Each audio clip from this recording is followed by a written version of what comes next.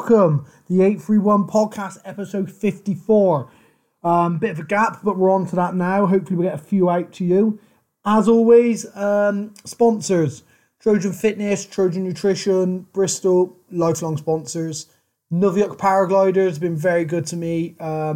Came out with a brilliant Nuviuk X1 this season, and I absolutely love it. So Nuviuk Paragliders. EJ Hair Clinic, another sponsor of the podcast, SMP Hairline Transformation. Look her up on all of your socials. Message Emma, let her know you've heard on the podcast, etc. And Ridgeway Fitness and lots of others. There are options for sponsors on the podcast, little logos, and get your name mentioned, so hit me up for that. My only request, these get a couple of thousand listens each time. Just please share it on your social media. If 10 of you shared it on all of your social medias, one on Facebook, one on Instagram, that'd be 20 shares. We'll just get more people. The more people we get, the more impetus I have to do it, and then we get more of them. So please, I get so many messages from you guys saying, Wes, I listened to X one, or I listened to this one, or the last one was really good. Oh, I listened to that one, I thought that was really funny. And I look on your social media and there's not a share. And I'm like, well, you said you enjoyed it. Like, just give us a share, this is not profitable for me. I don't make money. It's just literally, we get to speak to people. They get to tell us amazing stories. We get to listen to them. And then we get to share that story. This podcast is all about sharing stories. So please just share a link to YouTube, or a link on Spotify, or a link on iTunes. These are available absolutely everywhere. So please share away and get more people listening. But anyway, back on with it. This is episode 54. This is Ken Wilkinson. Ken's a friend and paraglider pilot. I've spent a lot of time with him. We've been flying many places together, had lots of adventures, and he's full of amazing stories. He's had a great life. 69 years old, currently injured. We just went through his paragliding, his hang gliding, his adventures as a climber, and his injuries now that he's carrying, what it looks like for next season. It's funny, it's interesting, and I really think you'll enjoy it. So, yeah. Anyway, I'll get another out to you soon. Please share. I can't ask you enough. Please share. But until then, this is episode 54, Ken Wilkinson.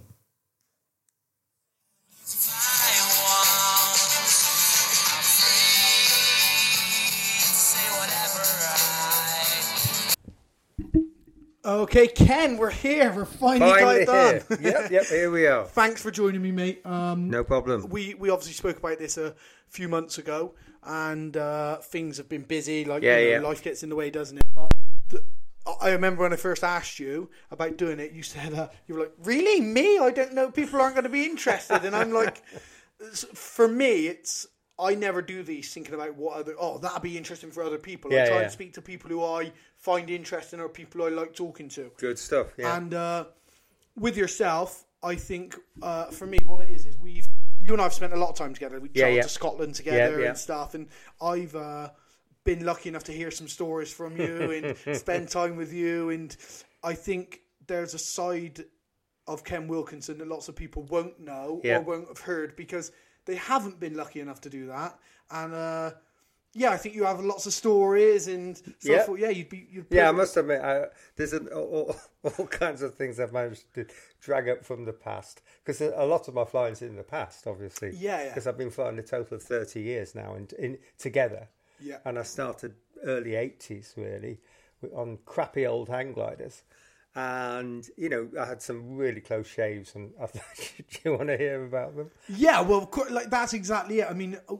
We're sat here now, and you're post-surgery, having a shoulder op and stuff, and all these things. You are, which I'm sure you won't mind me saying, you're one of the older pilots on the scene, and you've had a couple of injuries, and I just think it's good for people to hear, you get these new young people come in who do a bit of speed flying and they think they're uber cool, and I'm like, Man, you don't even know the cool guys who have come before you, So I think, with your shoulder injuries and your knee and all stuff that you've had done, I think it's good that older pilots hear about it, but the younger pilots also for self-preservation. It's good to hear stories. Yeah, because I was lucky on several occasions, as you're doubtless going to hear. Yeah. Yeah, so shall I start about my early days? Yeah, you just talk. Don't worry about what you say. You ain't going to worry about swearing or embarrassing. You tell us your stories, how you got... First of all, I'd like to hear, because don't just worry about flying. This isn't just for them. Like, people won't know. You've got a big climbing history as well. Yeah, So sure. did the climbing come before the flying, or? Yeah. Climbing I started when I was about 16 because I figured out in school I was really shit at sports. It's basically, when they pick people for football, they pick the goalkeeper last. Yeah. I'd be after the goalkeeper. I was that bad. The linesman. Oh yeah, I mean I could kick. I was rubbish at that, and then I was better at, and I really want to be good at sports because I've always been active, and that's all through my life. I keep really active now. But I didn't really get it with balls. And I played rugby and I did better with that. I got in the school kind of team, got battered around a lot. And then did some club rugby, and I realised that's a really nasty sport to be involved with. And I tried athletics, I tried all kinds of shit like that. And I thought, I'm just not good at sport. And then, aged about 16, I was dragged out to Stanwich Edge, which is very near the school I went to in Sheffield. And I started climbing. And suddenly I found, hey, this is good. I really enjoy this. And what I also liked about it was you get people who are really good at football gibbering. And I was looking down at them thinking, what's the problem, mate? And I was quite natural at climbing. And so I found my sport and I got really hooked into that. Yeah. And, did a lot of, climbed regularly. I've climbed probably a couple of hundred E3s and above. So you may have to, I'm just going to change that microphone a little bit. It looks really good, but I just want to make sure that we're getting you just when you turn. So that should be better there. Yeah. So when you say E3 and stuff, I'm not a climber. I'm not into climbing. I've done a little bit of climbing. So how does the ranking system go? Is it in E3? How would that fare? Medium or? No, that's pretty hard. Yeah. A third level of extreme. So. I see. Okay. It goes up to about E9 now. Well, I think there's some E10s, but that's only available for about 1 or 2 people in the world. Yeah. But anyway, and I've done a couple of E5s. So that's pretty decent level. That would be kind of the equivalent of, I don't know, middle of the Premier League or something like that. I mean, I was pretty decent. Yeah, it sounds like and then basically, I kind of got a bit bored with it. I did some good stuff. I did the nose on El Cap. The nose on El Capitan. I like how you said it so nonchalantly. So I've base jumped El Capitan. And we took the long route, obviously. We didn't climb up the side. Yeah. And you said that nonchalant. Yeah, I've done a nose on El Cap. That's a big deal. I mean, it's a big. When big did you deal. do it? About 1978. So how many British people would have climbed it by then, do you think? It was quite trendy to do it among the people that were pushing. Yeah. It was quite... But you're still talking, small numbers. It's 3 days, we took 3 days over it. It's a bloody hard... It's a lot of quite scary stuff. Yeah. And it's 3,000 foot and it's really scary. Yeah. So, I mean, it's still a big deal for climbers now. It's still a big deal. I think only about 2 or 3 out of 10 parties who try it get up it. Wow. So, and that's with all the kind of things like Friends, the camming devices you can put in cracks. We didn't have any of that crap. Yeah. So, so climbing, that was great. And I went abroad a lot, working on oil rigs for, I did in total about 12 years.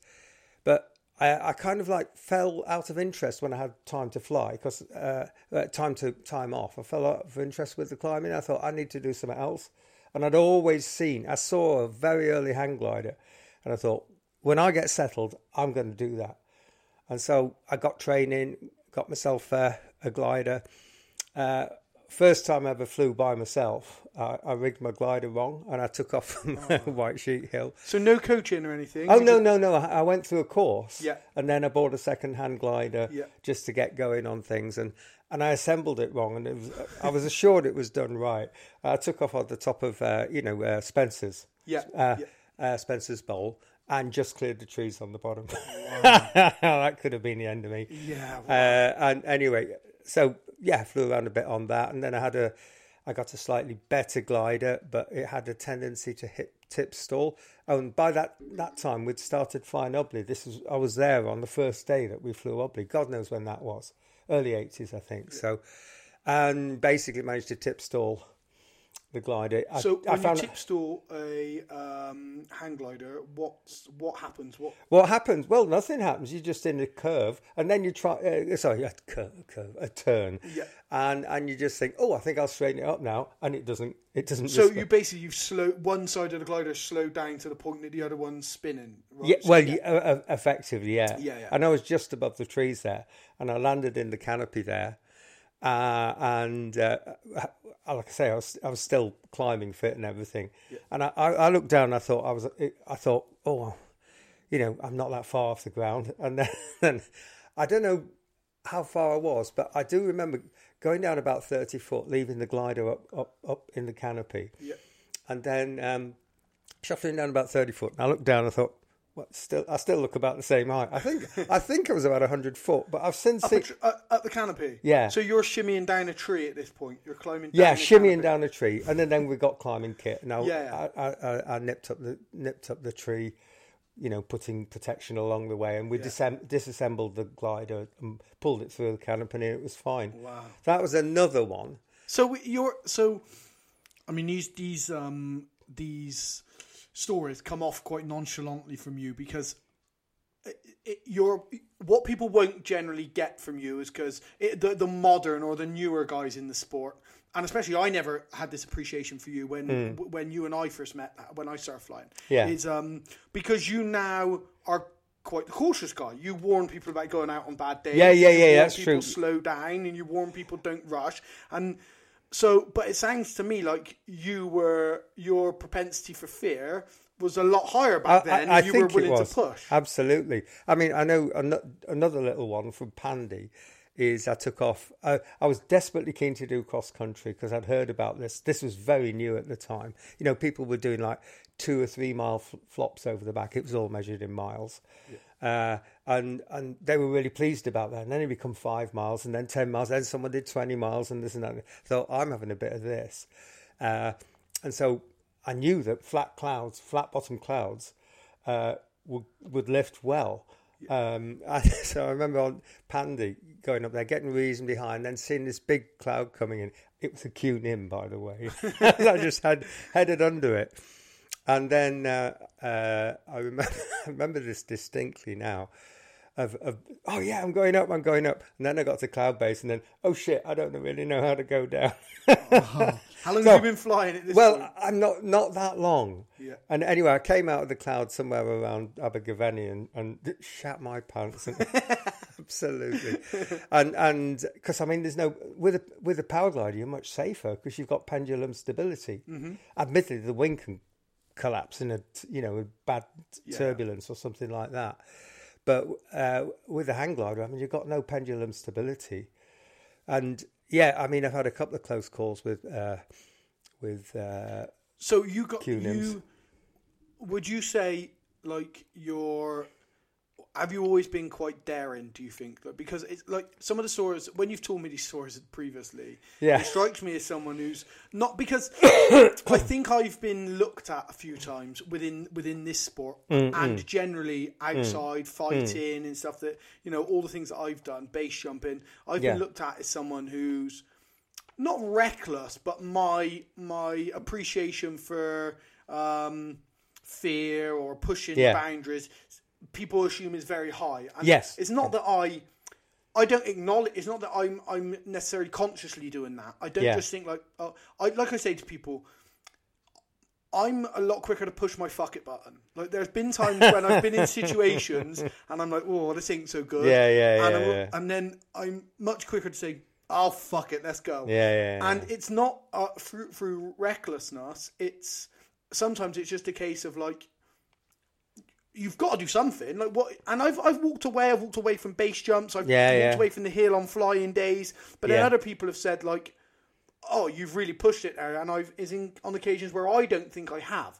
And it strikes me that you, when you're younger, were a bit the same. I was a bit the same, yeah. I was trying to push myself climbing, and I wanted to do well in the hang gliding, so that's why I did. Not reckless. It was just literally like your propensity for fear was higher. You were just Oh, absolutely. It was a lot higher, and I've had a couple of close calls with Q-Nims. There was that one from Pandy. Yeah. So Q-Nims, for anyone who's listening who's not, because we get a lot of fighters and stuff listening. Q-Nims, cumulus nimbus cloud, so big, towering, sort of storm-looking clouds. Yeah, they can suck you up a huge power. Yeah, big suction.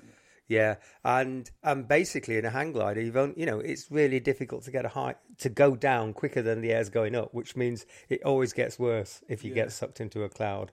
And I had a really scary one over in Saint Andre. I did the French nationals for a year, and I did a competition in Saint Andre les Alpes, which is one of the best places to fly in Europe, and it's a fantastic competition place. And we'd done a task, and I was going back towards Saint Andre, and I could see these towering clouds. And then they basically came through on the radio and said, get down, it's Q-Nims, land. And as I was been looking at these clouds thinking, I wonder how they're going to be. Next thing you know, I'm trying to spiral to go down, and I was really struggling to get down. And they were really seriously big clouds, and by the time I got on the ground, the flipping rain started. It was a proper serious storm, and I was just on the point of going down, and I put, spiraling as hard as I could to get down quicker than the air was dragging me up. Yeah, what do you think the rate of climb would have been in that Q-Nim? 10, 15 meters a second. Wow. Well, I mean, they were big towering clouds, and I know a few weeks later, 2 Italians died. Wow. And there's occasional deaths still happen. Yeah. And so that's one of the reasons I'm cautious about Q-Nims. Although it has to be said, with the paraglider, certainly with the one I got at the moment, I found it's really good. If you just collapse half the wing, it comes down really fast, and it's solid as a rock. And that's a great way of getting down. It's not so much on comp gliders. But no. It's risk reward, I guess. Weigh it up. So I remember when I did my first 100k, it was from Corndon, and when we were going on about, I wasn't going to fly that day. I'd worked the evening before. I'd worked on the door, got in at about 4:00. And Peggy rang me and said, "Are you coming?" It's like 7:00. She's like, "You coming?" I was like, "Nah, I worked late last night." She's like, "Oh, come on, there's only me, Ben, and Graham. Like, could do with you in the car, like, lift the mood and stuff." So I was like, "Okay, yeah, I'll come." So she came and picked me up. And we headed off to Corndon. On the way up there, I was looking at the site record. And on the site record, you have the site record, but on a hang glider. And I believe you flew from Corndon back to the Dangs in Bristol. That's right. Yeah, I landed for Bristol people anyway. I landed just by the side of the Portway. I think it's a sports centre now, but it was a cricket field. And then I walked home because I live fairly close to the Portway. It was about a mile and a bit from my house. And then still had my car up in Corndon. And Bruce Goldsmith was flying. I went up with Bruce Goldsmith in my camper van, and he had to drive it back down again because I had to go to work in Libya the next day. Wow. so that was a pretty exciting day. And flying over the Bristol Channel, that was fantastic. Yeah. I mean, I think it still stands as the site record, maybe, from Corndon. I'd have to check. It says in the book, they believe people have gone further on that day because it was a British League day, because I did the British League for 5 years. Yeah. And that's where you got international selection from, and I've got all my awards up there, and I made one team. I've got national team badge up there, but I screwed up the competition. I was very marginal because this was in the days of the really big boys. Jess Flynn, Bruce Goldsmith, who are the other big names from that? There's John Pendry. John Pendry won the world champs, I think, twice. And Darren Arkwright. There's plenty more. I can't remember, but basically they were the kind of solid team members. I got in on the minor competition because they thought, that shut him up. And anyway, I screwed up the competition big time. Finished about 50th, and that was the end of my international career. But you had a go. You were there, right? Oh yeah. I just wasn't that good. Because you you'll be. This is another sad part as well now for people who are just sort of coming in the sport, haven't been in the sport long. Like you've been one of the guys who's there all the time every year in cross country flying in the UK. On a paraglider. Obviously, I didn't know you in your hang gliding days. And on a paraglider, though, you've been there for as long as I've been interested in sport, and people used to say you'd been there for many years previously, and you still, up until injuries have put you out, you've been paragliding, cross-country paragliding every single season. Yeah. So when did that start? And then... Well, I mean, that started, I think, 2002, I think. Because I do remember, around 2000 is when I learnt, and then about 2001 I got out by myself. And then... and people, I've been so lucky because I saw I was in at the birth of hang gliding cross countries. Yeah. Like I say, people were doing 2 miles, 5 miles, 6 miles, 8 miles. And they were Mr. Big, whoa, look at that. I did 8 miles, whoa, and then suddenly, my best from that time was 107 miles. Wow. 170k. Yeah. It's still my longest flight, actually. On a hang glider? On a hang glider, right across the north of England. Yeah, wow. And that was in a league competition. What year was that? Roughly, 1985 or 6. So when you were on a hang glider then, how would you compare a hang glider then with top performance paragliders now? Again, they evolved. They evolved from pretty crap into really quite sleek machines because they got the crossbars. You don't find very many hang gliders these days with the crossbars exposed. I mean, there are some very big basic beginner ones, but they all had the crossbars exposed, meaning they just had poor drag. They had poor flying characteristics, and once the crossbars became enclosed, the performance went up massively, as did the cross country thing. So I was in on the birth of that with hang gliding, and then I come into paragliding, and I remember having a conversation with someone saying, he was saying, "Oh yeah, people are going to do some really big paragliding flights. I'm hoping I might get 10 kilometers next year." Now I'd done a short cross country on my very basic beginner's paraglider, and I got into a really good thermal off Lawrence, and took it up, and I thought, this is just like a hang glider, and I kind of arrogantly said, "What? 10, 15 kilometers. There's no reason you can't fly 30, 40, 50, 60, 70 kilometers in these things." And this guy said, yeah. Well, luckily in the XC League that year, I got 400 kilometers out of 6 flights. So I got several over 50k. So I wasn't on your first year XC flight. Yeah. And then I spent the next 3 or 4 years trying to get up to that again. I don't know why. I was very inconsistent. But yeah, I'm quite inconsistent. Anyway. So I've had some good seasons and some really good seasons, and a couple of really disappointing ones for various reasons. But I still think you still, up until recently, you're still known for pushing it, especially on like the caliber of wing that you're on, like B's and A's and stuff. Well, they were A's going back many years. They will be A's now. And so now you're on like is it B wing you're on now? B plus, B plus. So and then you had your IOTA, which is a B wing, and you did massive, really good flights on that. Consistently good flights as well. And from the winch, I've flown many times doing triangles, and a couple of times I've done a triangle, flown right by you. I say right by you, like I can see you, I'm climbing, and our speech director's like, nope, didn't see you. But you're completing, and I mean, I say decent triangles, but you're doing like 50, 60k triangles. You're closing them from the winch. And you were doing that regularly, So you are still fair few. You are still very consistent. I think you're very consistent, but your inconsistency just comes, I think, because you fly so much. It could be. So I mean, if you were gonna fly 15 times a year, you would be considered very consistent, I think. But you're flying a lot because you're retired now, right? Oh, a long time. So you have a lot of time to fly. And you're always one of the first to try and organise the road trip and say to people like, I'll drive, let's go, or we'll go here, So you are out a lot and you are still pushing. I mean, like, how old are you, Ken? I'm 69. 69 years old. So when you consider your age and how much you're pushing, for people who don't paraglide, they won't appreciate how much you are flying. But if there's ever a good day, you're right. Yeah, I should be. Yeah, I've had some bad decisions last year, as you told me off, correctly as it turned out. So it's just, I mean, the night you told me that at the club meeting, just get out there, because if the wind's in the right direction, just get out there. And you went to Mere, and the forecast was, what was it? RASP.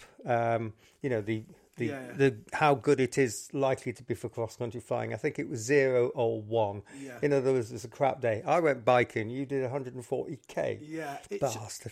It's just because I must admit, as I was on my bike, I thought, this looks a bit better than a 1 on RASP. So I think that comes from, like I said just a minute ago, your ability to be able to get out as and when. So when you're working, and I wasn't going to.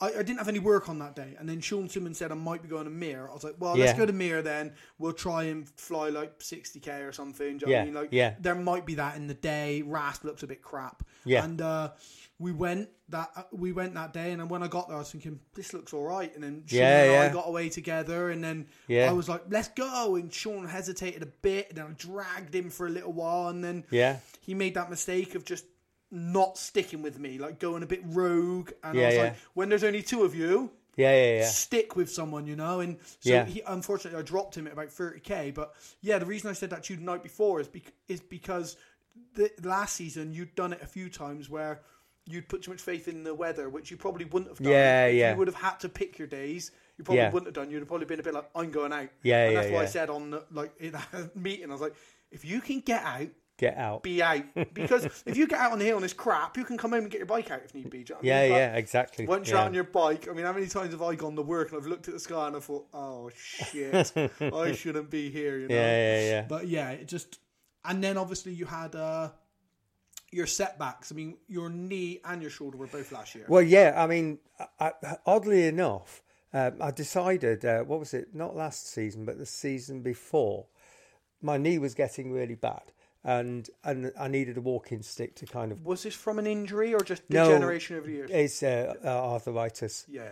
I'd had a couple of operations on it, and one of them was screwed up, and it was just breaking through bone on bone. I had 30% bone on bone, which meant it bloody hurt. In your meniscus, is this? Yeah, absolutely. And so I decided not to fly that year, and then I thought, I really want to go flying. So I got this little fold-away walking stick, and then wobbled up to the top of the hill, and I finished up doing. What was it? I finished up doing 2 fairly decent triangles. I think a 50k one and something else. I got 6 and then 4 flights, downwind flights. Best was 105, and the worst was 91. Yeah, brilliant flights. Yeah, exactly. 4 decent flights. Again, on a B-wing. On a B-wing. So absolutely. Brilliant flights, Yeah, and actually, I got fairly decent lifts because I'd be wobbling along with my picture of the paraglider on the back of my huge sack.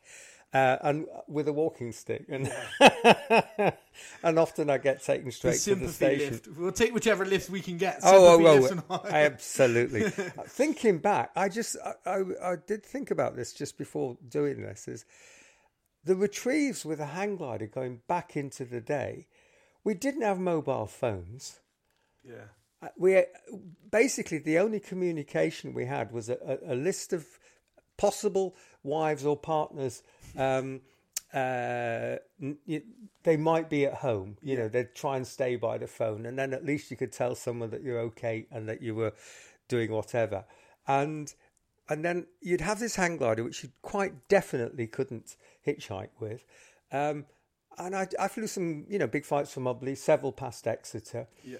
And I never remember anything about the retrieves. Because... Would you leave? I remember about you'd a lot of times you'd find a kind of isolated field and just shove it under the hedge and fingers crossed. Because I think that sometimes we had some retrieve kind of things, but I can't actually remember getting pissed off about the retrieve situation.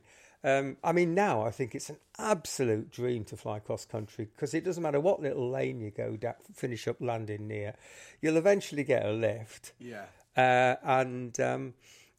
And then I use my bus pass to if there's a bus. There's a guy called Mike Andrew who used to fly with quite a bit, and I just thought it was dead cool that he'd do big cross countries and then use his bus pass to get back. But I use the bus pass to get to the station, and then I got over 60s discount card, and people are paying 70 quid for the rail fare back, and I'm paying like 45, 50. Yeah, and I love spending a lot of money on a train. Yeah, because it means I've gone a long way. Yeah, I hate spending any money on the train, long way or short way. I hate okay, all right.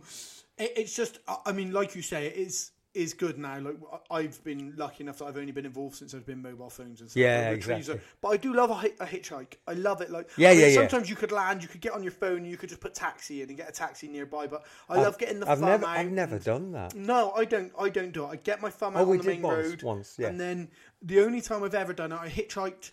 And I was with Ben Friedland. Well, I landed, and Ben said, "Mate, I think I'm near you." And him and I met up. We hitchhiked to a pub, booked a cab, and we got a cab by Milton Keynes all the way back to Froster or Selsley. I can't remember which one. Wow, a taxi. 70 quid. Oh, that wasn't too peanuts. It was nothing, right? So yeah, nice Mercedes as well. It was nice trip back. But yeah, and that's one of the only times I've ever used a taxi. Oh no, I tell a lie. Not last season before. Idris, Joe Dart, myself, Ollie, Laurie, we all flew from Magic, and they bombed out just as we got to sort of by the edge of Snowdonia National Park. Yeah. They bombed, and I carried on. I got to Rhyl. Yeah. So when I got to Rhyl, I rang them, and they were in the middle of nowhere, boonies. You know what I mean? And I said, right, I can get a cab. I can pick you guys up in a cab, and then we can get a cab all the way back to Abergavenny. And we did that, and it cost 260 quid between the four. There was 4 of us. 260 That's quid. Not too bad. From Rhyl to Abergavenny. Yeah. So yeah, I mean that's what they're like my only 2 real cab stories. The rest is hitchhiking, and I've got pictures of so many people giving me a lift. That's part of the fun. Yeah. Oh yeah. Oh, I know. Yeah.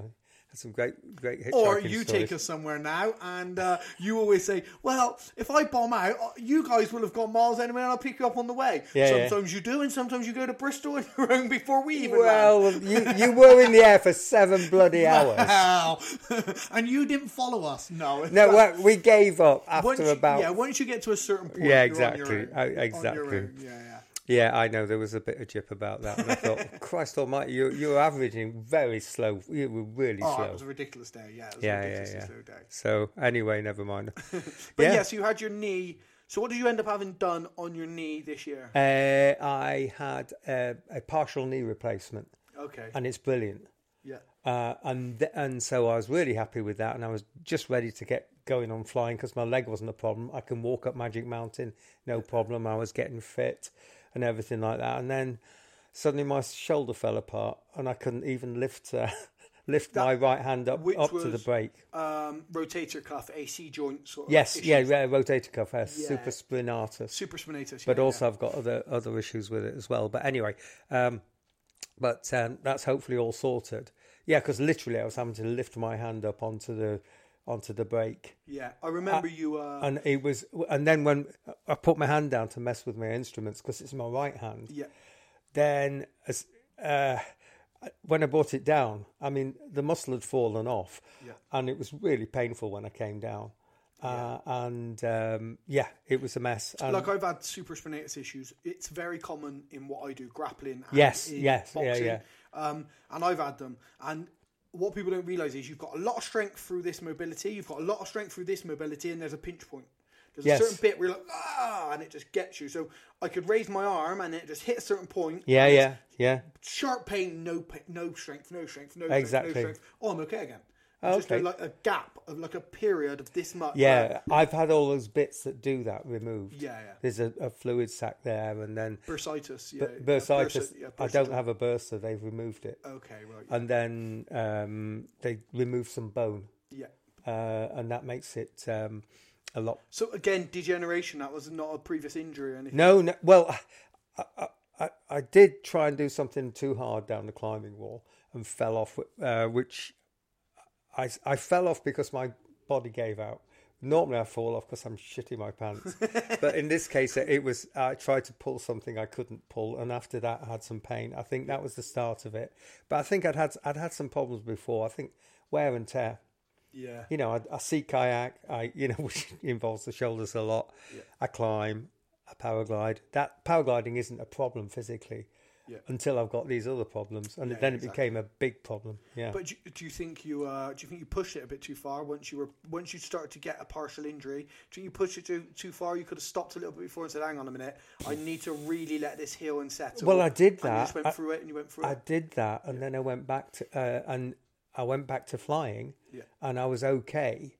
Because in about a month after I had my first really big problem, I felt better. I could lift my arm okay. But then then I fell over being towed, and I was I don't know what happened exactly, but my arm just went in with pain, and I thought that's the end of my great weekend. A lot of time you put your hand out when you fall down. It's natural. Like, yes. Put your hand down, which is the worst thing for shoulder injuries. Like putting your hand down to stop a fall, all the impact goes through your shoulder. Yeah, I know. Which is really bad. So you've put your shoulder down. My physio told me if I do take a fall, and it's a choice between your arm and your face, land on your face. Land on your face, yeah. Or you just try and turn and fall on your side. Like, I've had people in the gym. One of the first things I teach is don't put your hand down. If you're getting thrown or taken down, don't put your hand down. Don't put your hand down. And we had a guy maybe 4 weeks ago put his hand down, dislocated his elbow straight through. I got it on camera, and you hear me, lay still. He goes to move. I'm stop, lay still. And he's there, and his elbow's all the wrong way. And it's just never put your arm down for anything. No. Take it on your side, or you're better to be winded than you are. Absolutely, or smash your face in. Yeah, definitely. Yeah. Which is why I wear a full face helmet. Like, people say about having an open face and it being nice in the elements, and they want to feel it. I get it, but on a launch, especially if you were to launch somewhere like the Blorenge or somewhere that's quite sheer, launch, and you trip and you slide down there and your face is the first thing to hit the ground, especially when your hands are up controlling brakes. Yeah. That's why I like to have a full face helmet. Just protection on takeoff and landing. I might think of getting one actually. So. Yeah, not a bad idea. Yeah, so I lost the thread of where we were now. We were talking about your injuries, basically. Oh, yeah. So how do you feel like, so recovery-wise, I guess, did you ever pick up any big injuries previously, like earlier on in your climbing career? I haven't. I've had a really injury-free kind of sports career until my knee. And that's not an injury, that's just worn out. Yeah, just over time. Whereas my shoulder is quite definitely an injury. Yeah. But in terms of the problems climbers get is you can kind of rip away at your you can tear the tendons can tear through the what they call them. So there's a kind of like a collar of something that stops your tendons. If you're pulling really hard, then the tendons can break through. Okay. And it's not nice. Yeah. I've never had that. Or anything like that. I just got on. I just go out and do stuff. Yeah. It never really bothered me that much. So was it like I never got injuries really until you got to this age and this. Like, I mean, let's say 68. Back a year. So say you got to 68. Before then, was there a point where you got to an age where you started slowing down, or you've not slowed down until you got to here? Oh no, I mean, I'm not as fast up hills as I used to be. But I mean, sort of slowing down as in being willing to go out and do stuff. Oh God, no. Not slow down until this got to you. Well, I haven't really slowed. I go walking every day. I'll walk up to 5 miles. Yeah. And I've got a hip that's wearing out now as well. Never mind. You'll be bionic soon. I know. Yeah. So, but to be, you're better. I'd much rather be 69 and worn out than 75 and like I've not done anything. Yeah. It's okay. Yeah, my body feels great. Okay, what did you do? What are your stories? Like, there's a reason you're on the podcast, right? It's because you've done these cool things, and that's why you're here. So I'd rather be 69 in my body wearing out than 75 or 80 and no cool stories to tell. Yeah, exactly. I can see that. But I'd sooner be, 69, eventually hopefully get to 75 and still managing, some form of adventure. Oh, as I'm sure you will be. Yeah. I'm not designed to sit on my arse and talk about the television and watch all these. I just can't be bothered with it. No, and like having spent a lot of time with you. I would say we've spent a lot of time together. We're lucky that we both live in Bristol and we both share a sport that we both invest a lot of time in. So I've been lucky enough to spend time. You're definitely not the sort of person who's designed to sit on their ass. Oh, do you know what? I'm quite tired today. I think I'll just sit around and watch the television. No, it sorry, becomes mate. a habit then. This is what people don't realise is, like, as soon as you start to do that, if you do it once or twice, and even someone like myself, like, injuries have been a big part of my career. I've been unfortunate in that I get injured a lot. Whether it was I took the end of my finger off nearly on a motorbike, put me out of fighting for like 9 months. I kicked somebody in a fight, tore ligaments in my foot, put me out of fighting for 13 months. Like, just weird shit. I've been injured a lot over my time. But as soon as you something to do with doing a sport where people kick the shit out of you. There is that. There's that. Yeah, definitely. But as soon as you stop and you do nothing, even if it's for a few days, it becomes habitual and you start relapsing into Well, you see, I find if I'm not doing something, I get this itch. Yeah. I've got to do something. You know, because my wife was away for a while. She went back to Japan. And I couldn't go out and do a lot of things with the weather and this and that. And that. So I did loads of cleaning just to have something to do. You should have come round mine. That would have been perfect. I've never thought of doing that. You could just come to mine. No, I just thought I've got to do something. I've got to have an objective for the day. Yeah. And if the day isn't up to shit and my body's not up to shit at the particular time, well, I'll do something, you know. Yeah. That's what people always say to me regularly. Like, oh, you're the busiest man I know. I don't know how you do it all. I'm like, but what do you do? Well, I get up and I go to work, and then by the time I get home and I sit down with the missus and kids and stuff, I'm like, that's where it stops for me. Yeah, By the time I get home from work, that's where my life begins. Yeah, You're saying you sit down with the missus and the kids and stuff, which I get it. That's your life. That's what you do. Yeah. But I don't sit down on my own and do nothing. That's when I'm doing something, you know. That's when I go. I can't. As soon as I sit down, I feel like I'm missing out on something here, you know. I'm missing out on an adventure. I'm missing out on something that could be exciting, and that can literally be somebody's head you could kick in. Maybe. No, it could be like, you know, it can be as simple as going to a jiu-jitsu class or teaching a private lesson. Or, sure. You know, it could be that I go out with my eagle and we go for a walk.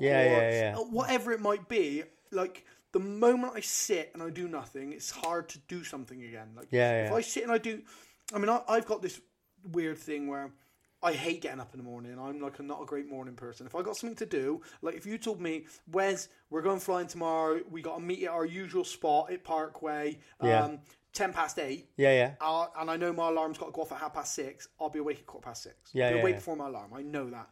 If you tell me, Wes, you got to go work tomorrow, you got to be there at 8:30, my alarm will go off at 8 o'clock and I'll be trying to snooze it. You know, I'm like, I hate getting up in the morning, but equally I hate going to bed. I hate it. That's another day gone. I love going to sleep. I like the rest element, but I hate thinking it's another day's gone by because you end up just counting the days. And I've done a lot of that over my 69 years. Unfortunately, some of them have been full of adventures. Most of them have had something going on. But whatever. So when you don't have a choice in this. when you go back to like. Going to El Cap and stuff. What sort of age were you then when you went there? I was about 27, 28. And did you just go on your own or as a group? No, I went with a quite well-known climber called Gordon Jenkin, and we basically spent the whole month together, and we did Half Dome. You know, Half Dome. We did that as well, the North Face of Half Dome or Northwest Face, whatever it is. And that was your intention? You just went for climbing? You went? Absolutely. Just went for climbing. Where were you based at the time? Did you do like the Camp 4? I mean, it was just. You did just go to Camp 4 and just stay there. It was such a doddle in those days. Yeah. I mean, we flew over there. I met somebody on the plane, and he was interested in the idea we were going to Yosemite to climb. I had a fantastic month there, and he says, "Oh, where are you staying tonight?" I said, "I don't know, we haven't worked it out." So he says, "Hey, why don't you come over to my place?" You know, and he sorted me out with a little supply of something. And he lived in an absolute multi-millionaire's house. Yeah, he was a bit older than me, but not much. Yeah. So that was a great introduction to San Francisco. Yeah. And then we went down to Yosemite. We just rolled up in the Valley. Nobody asked her any questions. Now you got to book it like 1st of January, and you got to be first in the line, and everything's sold out by about 2nd of January. And we just rolled up there, and What, were you in a camper or a car? Or No. We caught the bus there. Yeah, just with tents and stuff. And, yeah, absolutely. So this is back when Camp 4 was like a hive for climbers. Yeah, it was just a mecca. Was fantastic. Yeah, there was all kinds of stupid stuff going on. Yeah, like a real community of people just looking to achieve the same sort of thing. People going in the cafes and then you go in there and doing dinner and dash was one of the little things. I honestly never did. Ken, you were dining dashing, weren't you? Pancakes and doing a runner. You don't have to be coy now. No CCTV in those days. And anyway, but other things that people would do to they'd go in there and then someone would have a huge great breakfast, eat half of it, and they just grab the plate and eat the rest of it. Things like that. But anyway, I wasn't that badly off, so I didn't involve myself. It was just a crack being there, a hoop being there. Yeah. And I think I did about a quarter of my days in Yosemite on the bivouac. Yeah? Yeah. We did several multi-day routes. Wow. And so that was a real big, fantastic trip. I mean, it sounds like, obviously now, the big thing back then, I think, is it was free. People weren't trying to be superstars. People weren't trying to be famous. So now there's lots of climbers and lots of, because of Netflix, they follow people. Red Bull sponsor people. It's the same with base jumping, paragliding, skydiving. You get lots of people who, it's trendy now to be famous doing these things. Yeah. But when you watch the older documentaries, and I mean, I've been lucky enough to meet some of these people because I've spent a lot of time in America. And I've base jumped and I've paraglided, and I've surrounded myself sort of within this sort of scene. I don't climb, but I know a lot of climbers, and I think. Hang on, that's your mobile phone. That's my mobile phone. You didn't silence your mobile phone, did you? I don't think the microphones will pick it up anyway. So okay, all right. But yeah, I've been lucky enough that I've surrounded myself, or I've been surrounded by people who climb, and I've watched these Netflix documentaries. Yeah, and those sort of times. That was the golden era, right, of climbing in your city. And the same like in Chamonix as well. There was everyone was living in Snellsfield, it was called. And, oh my God, the woods behind there were a little bit of a place to risk your shoes, shall we say? And I don't think we paid for anything there, and we just tossed there and tried to climb. I was never very good at alpine climbing though, so no. I haven't got the legs for it. No. And there was superstars in the making, and a lot of people who became quite famous.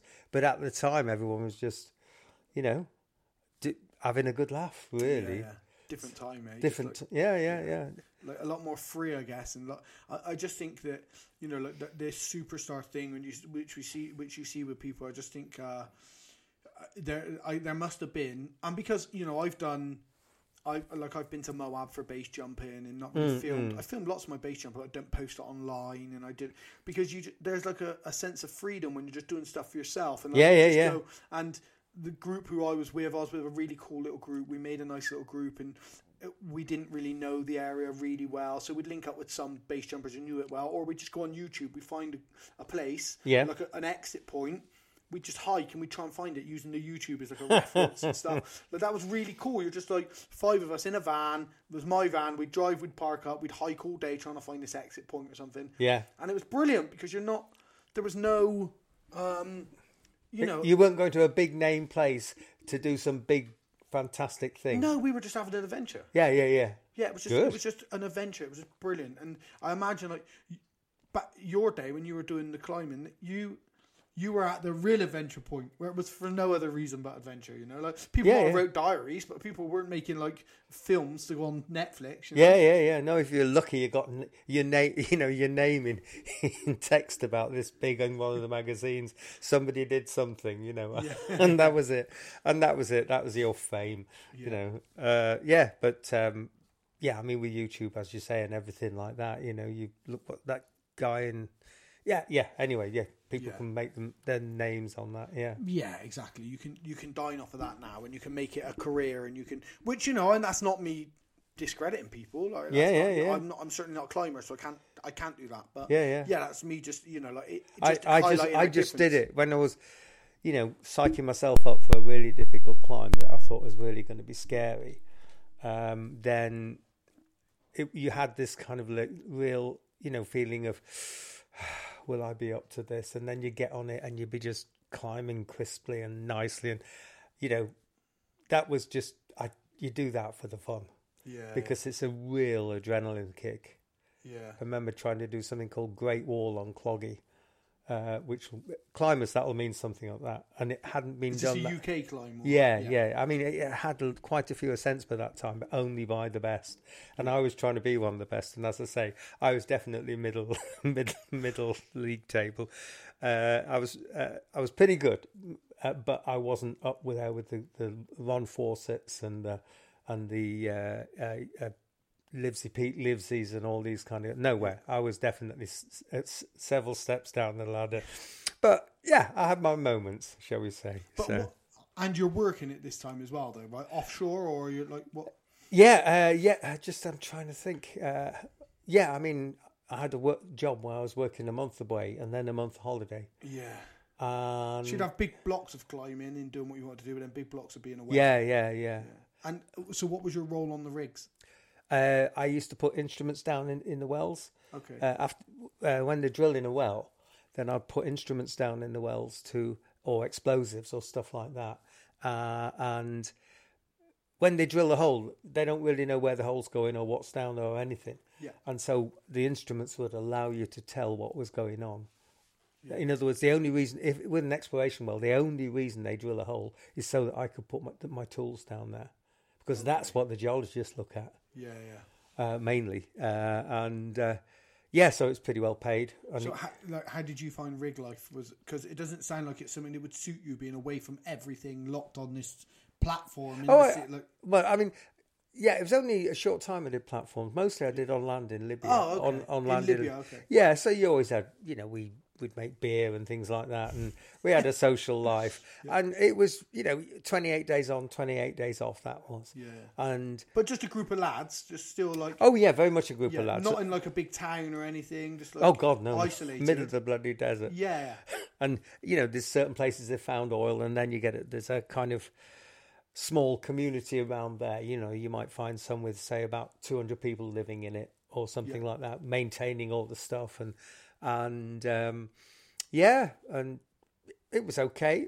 It was miserable at the start of the 28 days, but I tell you what, the last week flew by. Yeah. And the first week was absolutely joy, because you thought, I'm not. And then the last week before you went back was, oh no, I've only got 3 more days. I still get like that now on a Saturday night when I know I've only got Sunday left before I go back to work. Yeah. But it just that sort of scene. I've got friends who have worked on in the oil industry on rigs and stuff, and there's always been a thing of like, oh, you should think, but I just couldn't. It couldn't be. There's too much I want to do. Yeah. I feel claustrophobic just thinking about that. So for someone like yourself who's quite adventurous in that, but I guess the only reason you got to do a lot of the things you got to do was because the money you were earning from doing the work that you were doing. Well, yeah, and also, I mean, when I was working out in Kuwait, which I did for a couple of years.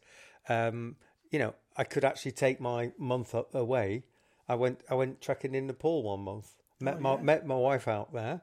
We arranged to meet somewhere, and we spent 28 days in Nepal. And then I flew back to work, and that cost me nothing on flights. Yeah, because I was going to have a flight back to England anyway, and I was allowed to change it to go wherever I wanted. Wow, and that's how you met your wife? No, I met my wife in Japan. Ah, right, okay. Why were you in Japan when you met your wife? Just a holiday? After my first 2 years of working on rigs, I decided I'd never ever work on a rig again, which proved not to be true. I'd heard that you could teach English as a foreign language, so I met her over there, started to learn Japanese, and she was one of my students in a kind of adult education class. I'm glad we've clarified it was an adult education class. Yes. We've got that clear. She's older than me. I didn't want this podcast, the report button starts getting hit.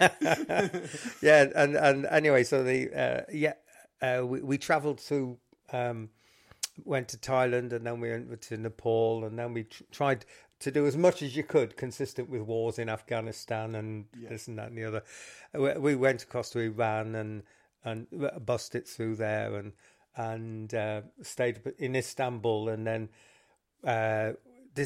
we decided we'd had enough of each other. We've been travelling for a month together or more. I nearly lost her at one point when an Indian train pulled away with her. The train was there, continuous. I went along to get a cup of tea, came back, and the train had divided in two. The front of the train had gone off, and she couldn't speak English very well at all. In fact, virtually none, and couldn't handle Indian accents at all, not at all. And I don't know, we could have never seen each other again. Yeah. And anyway, from Istanbul, we'd had enough of each other. We were definitely getting on each other's nerves. Yeah. So I left her to catch the train to my parents' place. She's never left Japan before. And I hitchhiked back from Istanbul to England. Wow. Took me about 6 days. So wow. So she caught the train off. Yeah. And I just rolled up late. I let my parents know that there was this Japanese girl who. So how was your Japanese at this point? Pretty good. We spoke in Japanese all the time. Oh, okay. So how is your Japanese now? Crap.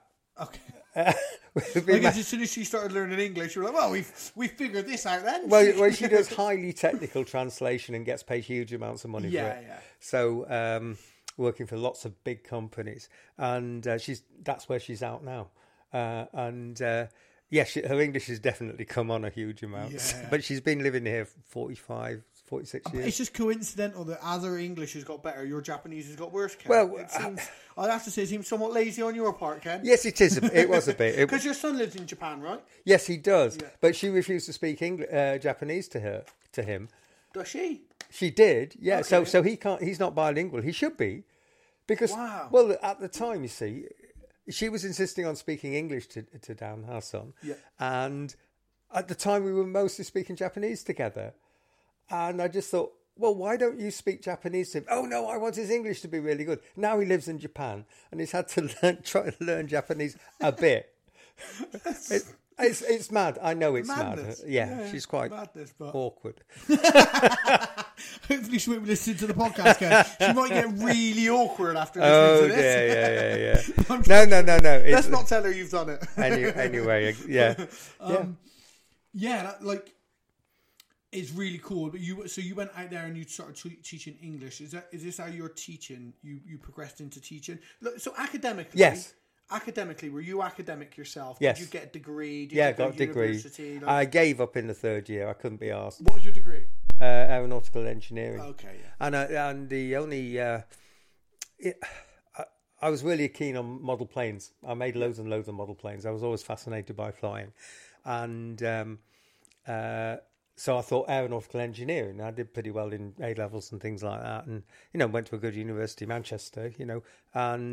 But then totally gave up with it.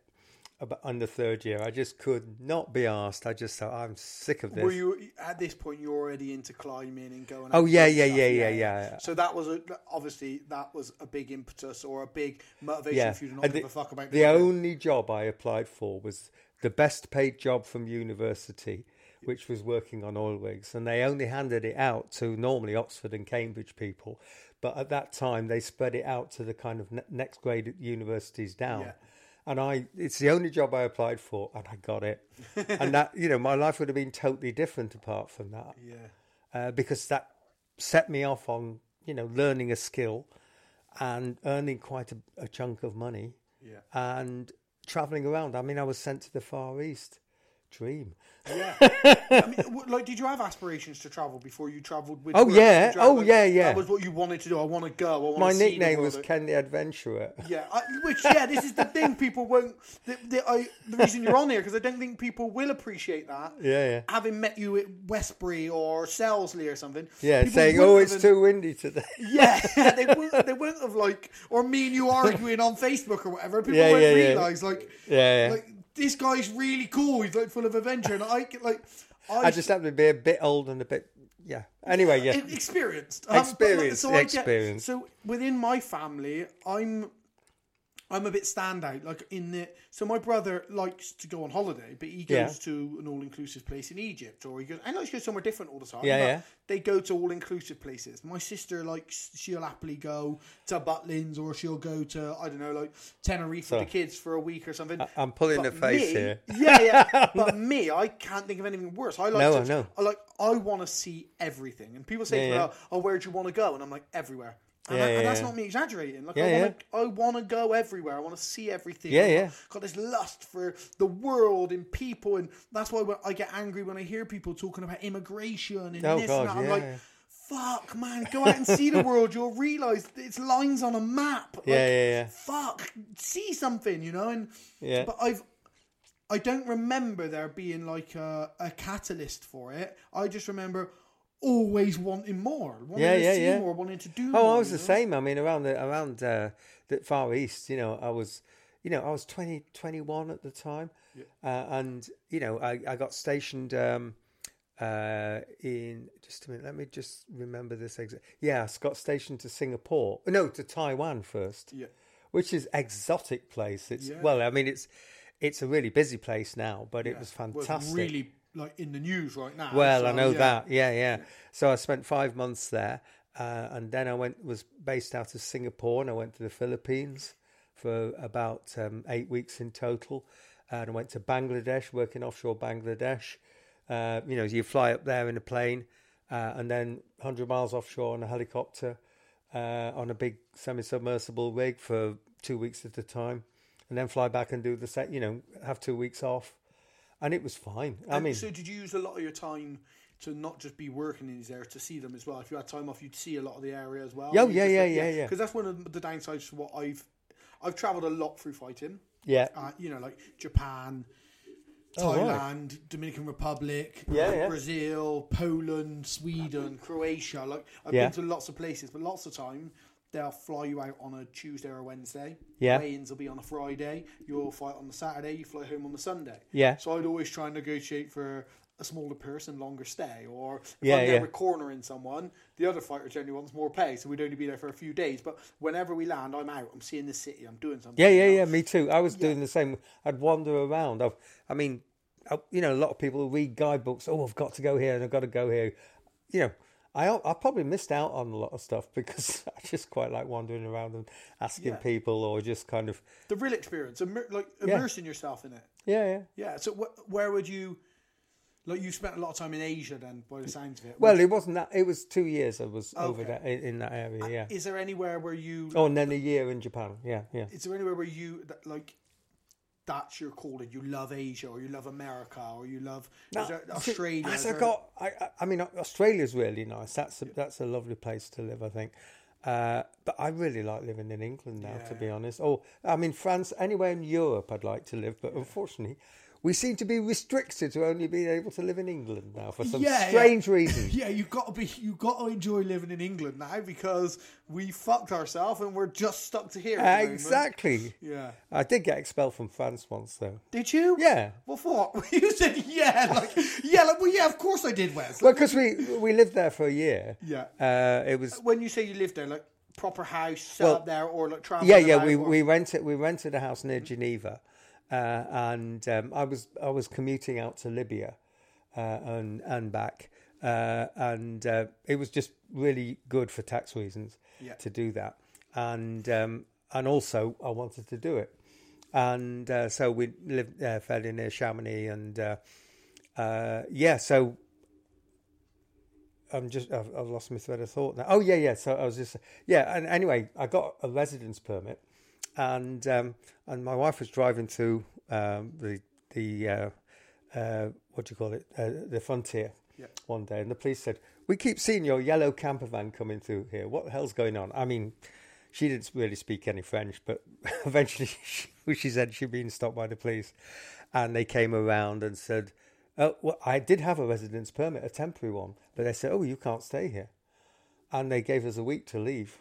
Wow. And so we had to pack up all our stuff, and our son was about a year and a bit old at that point. Yeah.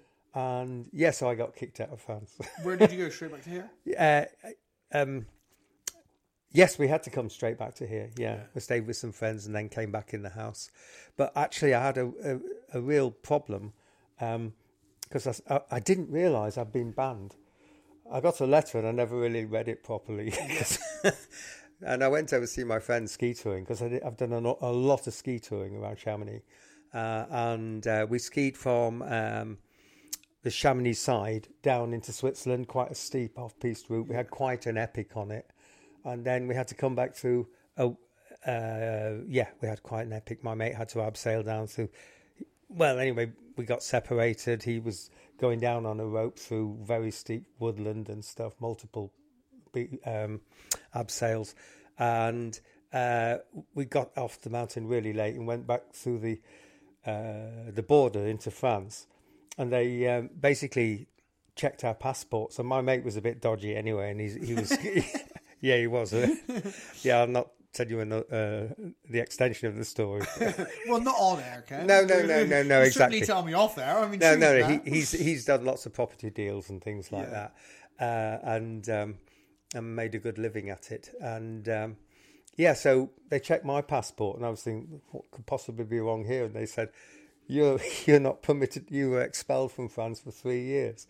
And I said, what?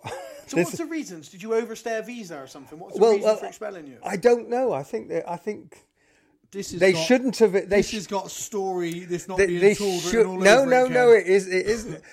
I tried to do it the legal way. I went to the mairie, the town hall, and said, "Can I have a residence permit? We intend to live here for 6 months or maybe a year."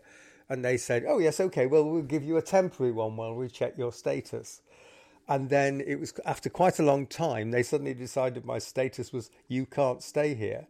And but your temporary one hadn't expired or anything? No, it hadn't. Waiting. They just said we shouldn't have issued this in the first place. Which passport were you using? The one with your real name on it? Or Yeah. Because this has got all the makings. No. I was actually quite straight about it. You know, I thought I did have the right to live there, and I didn't. Even though we were in the EU, we hadn't got to the level of cooperation. So it's only because you'd set up residency, like you'd rented somewhere. So if you were just in somewhere temporary, like a hotel or something, it wouldn't have been so much of an issue, or something like that. Yeah, but I mean, I know it's several years after.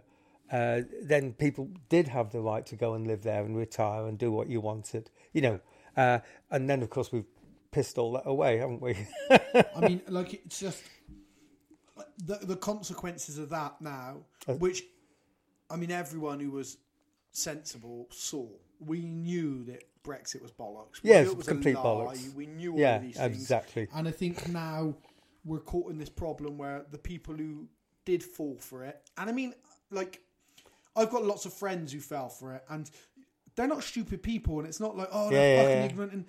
But I sort of have this thing where I say to a lot of people now, I'm like, nobody voted Brexit really for anything other than racism or underlying racism. Like, no, it's not. That's not it at all. No, I just don't like foreigners. No, I just think we should have been able to make our own rules. Laws. And, okay, what laws or rules is it that we couldn't make? And they can't name them, obviously. Yeah. Well, of course they can't, because we only objected to 2 ever. That was overturned. And both of them were on pay and human rights. So it was a good job they got overturned. Yeah. So of course they can't come up with something. And then it's like, oh yeah, well I just think, you know, we should be able to have more say about our borders. And like, what about our borders? Well, you know, about like how many people come in. Right, so immigration. Well, no, not like, well, yeah. Racism. Yeah. We got down to the point of it, which I know you're not racist in that you don't go out and beat people of colour up, and you don't want people of colour to be beat up. I married a bloody foreigner. Yeah, but you've got to understand, it's ignorant to want to control your borders and say you want less immigration. Yeah. There's a racial connotation to that. Unless you think, oh, well, it ruins our economy. Well, we know that's false. Yeah, I know. We know that's false, right? So all these people now who've said it, we're now realising... Yeah. We're screwed. We're screwed. And especially now, I think... COVID exposed it massively. The travel bans, the restrictions, people wanting to leave the country. Hey, listen, you fucking idiots. We're one of the smallest islands in Europe. Of course we're fucked. We're a tiny little island. We'll quite easily be forgotten about. And lots of people who were saying, we should, our farmers, we can sustain ourselves and we can... we can't. COVID proved it. We never had anything in stock because we got such a small. Our climate's so varied that we got such a small time to grow stuff. Yeah. And then we had no one to pick any of it, and stuff was dying in fields. Yeah, I know. And we're sort of it's exposing ourselves. And it's too late. I totally agree on that. It's too late. And it is. Yeah, I know. Anyway, I forgot my. Because you were being a super spy, man of mystery, and got expelled from France. That's how we got. Oh yeah. So yes. Oh, did I say about had we gone through the border by this time? I don't know. They checked me. Yeah. Oh yeah, and they said. In Chamonix. Yeah. Yes, in Chamonix. I was trying to go through the border, and they said we won't let you in. So basically, we had all our bivouac gear, and I kind of I think. So you'd come from Chamonix, out of Chamonix, down into Switzerland. Into Switzerland. I can't remember the name of the place, but there's a railway station there, begins with T. Anyway, it doesn't matter. So anyway, I think they dropped me back at the station, and I bivouacked in the toilet there, it's a Swiss toilet. It was absolutely clean as anything and heated. Yeah, because it was like February or something like that. Yeah. And so I just bivouacked there, and they got picked up, and the next day, and we went around it through a different border crossing, and got back in. And I was pulling my pants. Were you in the boot of someone's car at this point, Ken? No, we just kind of went in. You know, if you went in the Geneva crossing, the very busy one, they rarely check your passports. Yeah. It was just a middle of the night, late night thing. They've got nothing else to do. They might as well check the occasional car that goes through. So how long did that? Do you ever get any? Checked when you go to France now? Do you ever get no, it's 3 months. They banned me for 3 years. Yeah, nothing shows up now. Nothing shows up. No. So when you amid this life of adventure of yours, you suddenly became a teacher. Yeah. Right. What age did that come about? And how did it come about? Because you've lived a life of massive adventure, exploring. Yeah. Was it a financial thing? You needed money, you needed a job, or was it? I genuinely had enough of, after 10 years. No, it's actually 12 years on the rigs. I kind of thought, do you know what? Been there, done that. Yep. Want to do something different. And the idea of being at home, because we had a young kid at the time. Mickey didn't like, my wife didn't like me going away, for a month at a time. Yeah. Sometimes over Christmas when you got a little kid, she was sick of it. And I was sick of it as well. And so basically I thought, well, teaching, that'd be a good plan. The thought of teaching when I was like early 20s was, what? Yeah. But at this time, I was probably 32 or something like that. I thought, actually, that would work, And so I did, I became a physics teacher in a Brislington school, 10 years. Yeah. How? And then a total of 22 in total. What year did you finish teaching there? Finished teaching about 10 years ago. So there will probably be people listening to this who you taught, because obviously I'm from Stockwood. Yeah. So lots of my friends went to Brislington School. Yeah. So you would have taught people who were going to listen to this. Absolutely. Without doubt. Yeah. How come physics teacher? Because your degree's not in science. Yes, it is. Mechanical engineering. Well, it's engineering. Engineering. Okay. I got the top marks in my school in physics. Okay. I mean, that's it's physics and maths to do engineering. Yeah. Okay. Yeah. So that's how you got. It was in on the physics side. That's how you got in, because of your previous. Yeah. And stuff. I met one of my previous students actually last weekend. Oh yeah. And I remember he was in a really good bunch of kids who came through, and I used to get them really good A-level results. And he went on to university. He learned climbing. He's involved with climbing, because I introduced them all to climbing I was introduced when I was a kid. Loads of people have started climbing because of that, and it turns out he's project managing a wind farm in the North Sea. Wow. Excellent, as an engineer. And I said, by the way, how old are you? I taught him age 16 to 18. He says, I'm 45. Oh, that's got to hurt, that one. That was painful. Yeah, that's got to hurt. Yeah, that's like my sister's sort of around that sort of age. So these are people who, we possibly would know if they're from Stockwood, Whitchurch, Brislington, yes. That's all our area. So, yeah, it's amazing probably the amount of people who will maybe see this and think, Yeah, Mr. yeah, Wilkinson, yeah. like, Exactly. There probably will be. Yeah. Most of them will probably say, "Oh, he was quite funny," because I always used to tell stupid jokes. I can imagine. Yeah, having spent Yeah, time yeah. with you, I can imagine. Yes. I remember one that was really funny. Was I made some stupid comment, and this girl who didn't quite see my funny side said, "Sir, nobody likes your jokes. Everybody hates you." And I said, "Well, why do you tell these jokes?" And she was really a bitter and twisted 15-year-old at the time.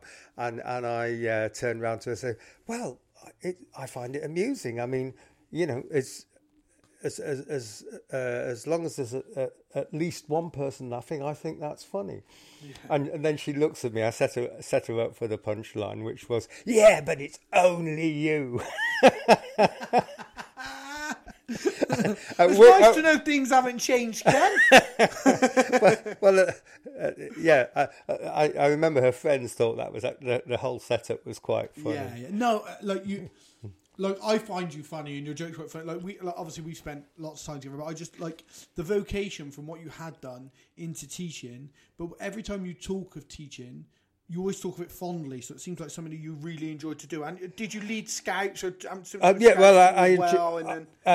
got involved heavily with the outdoors. Yeah, because they were hiring a climbing instructor for the school camp. Yeah, and I thought, well, I already had the qualification for doing that. I don't know why I'd done it. I said, "Well, I'm qualified to teach climbing." I said, "Oh, are you sure?" I said, "Yeah, here's the certificate." Yeah. And so basically, for about 10 years, I went on camps. And to Langhorse Lake, that was one place. That was with Bislington School, and I did the climbing instructing, and then also from my second major school was Downend School, and I used to take kids away for weekends, and we literally there's me and another lady who's really into outdoors and outdoor education. And we were involved with the, Duke of Edinburgh stuff. But then we had these weekends away, and we'd take the school minibus, fill it up with fuel, and we'd drive over there. I'd be the driver, and because I'd had the paperwork for it. And then we'd take them up hill walking. I was the hill walker instructor. And because I'd passed that test as well. And then we'd take them climbing, and I'd leave that to a climbing centre, but they had their own instructor, so I left it to that. Then we'd walk them up another hill, and we'd cook a meal on the Saturday night. So it's Saturday morning to Sunday evening, 2 full days away, 42 quid. Yeah, exactly. It cost you it's 200 quid a day now. Yeah. A bit, but that's all because we did all the instruction, you know. Yeah. I remember some of the kids had some fantastic. We did a proper walk. I mean, it's a proper 3.5 hour walk with kids, and I had to evaluate it as summer conditions. And so basically, I did evaluate that the day was suitable for walking in the mountains with summer conditions, but there was 2 inches of ice on any water. It was middle of bloody winter, and there was snow on the sides of the hills, and these kids were.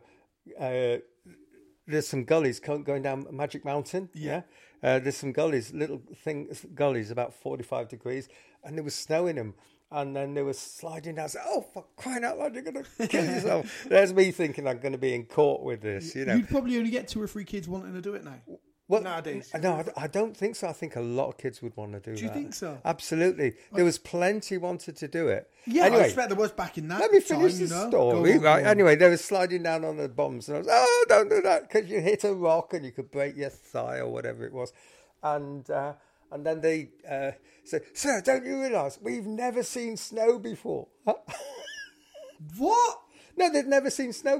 They were 14. I mean, there's not been that many years. There's one about 10 years ago when we had loads of snow. Yeah. But apart from that, they'd never seen snow. Wow. Yeah, so they had a fucking wild weekend. Yeah, I bet they did. And how many kids did you have with you? We used to take it was how many we could jam in the minibus. So that was about 12, 13. I can't remember the exact size. They all had to have seatbelts and that. So I don't know. I just think you would struggle. I think you'd be shocked at how many kids don't want to leave their PlayStations for 2 nights and don't want to go.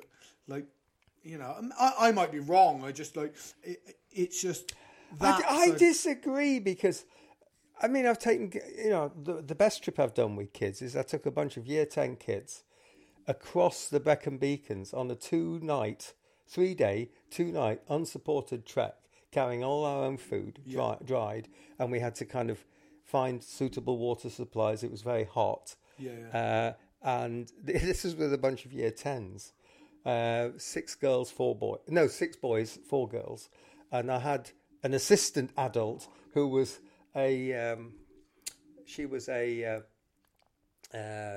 sixth former. She was just 18. And that was it, really. So it was essentially, it was 12 people, you know. But how long ago is this? 10 years? 12 years? God, no, it's a lot long. Yeah. It's Brislington school days. Yeah, so they'll all be in their 40s or something. I honestly think now, I mean, as I said, I might be wrong.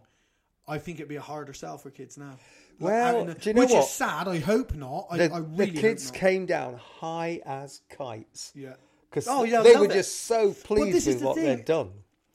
And the kids nowadays, if they did get out and they did experience that, like there's obviously I spend lots of times outdoors because I hunt a lot. And I know. Fly all you that know, stuff. so, and like when I take people out with me, I mean I've had vegans come out with me to fly my eagle and hunt. I hope you don't catch anything. And within 2 flights, they're hoping the bird catches, and you're like, I thought you're vegan. Like, oh, I know. I don't know what's come over me. They're like, there's something primal about it. Well, it's the same with being outdoors. But I just think a lot of kids would not want to go, and once they went, they'd have an amazing time. But it'd be a hard sell. Did. It was definitely, it would be one of those things they'd be saying, you know what, when I was at school, they had this really bonkers teacher, and he took us on this trip, and it was...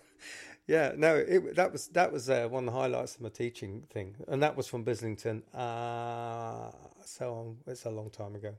They'd be in their 40s or late 30s.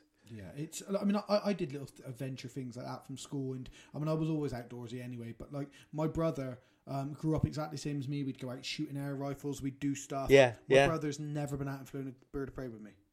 Got golden eagles. People are like queuing up, messaging me. I'd love to come see your bird. My brother can come out. My brother's never held one of my golden eagles. Oh, really? Yeah, just like what? And I'm like, oh well, just no interest in being outdoors, and like never come fishing with me overnight. And I know if these kids did it more, they'd get more of a lust for it. But when you don't do it, it's or if you've got parents who aren't adventurous and are not trying to expose you to it, it's a harder sell. But I think most people would be shocked at how much of a reset it is for you to get outdoors, and it seems hard at first, and it's we've got to do this, once you're there and you're doing it. The trouble is the access to it now is so expensive. Like I say, it's going to cost at least £1,000 a week. And the school might be able to scrounge some... Is this you pitching your costs, Ken? No. To guide people? I'm on Is this you got a sideline? Any certificates I had have expired a long time ago. And anyway... so I mean, those are the kind of high points of teaching. I always liked doing that, and that was always good for my reputation as a teacher, as was playing in the school band. What instrument? Guitar? Bass guitar. Bass guitar. I can whip out a fairly solid bass line, mate. Can you sing though? No. Well, I think I can sing. The bass player but can when I never hear sing. it recorded, it's really boring. I mean, I can sing accurately. I can sing accurately, but it's just... No, a bass player can never sing. That's why you're on bass, right? It's not... Well, it's... Well, no, I've got a good musical ear. I can whack out a bass line to anything. Like, you can do a lot of things, right? You're obviously... Engineering wise, you're very good. Like the stuff you've done with the winch and repairing the winch and stuff, rebuilt that. You built your own electric bike. You did. Did that a few years ago. I built a kit car. Yeah. Oh, did you? Yeah. So you built a kit car. That was crap. You've done that. You've played in a band. You've also got all the outdoor stuff.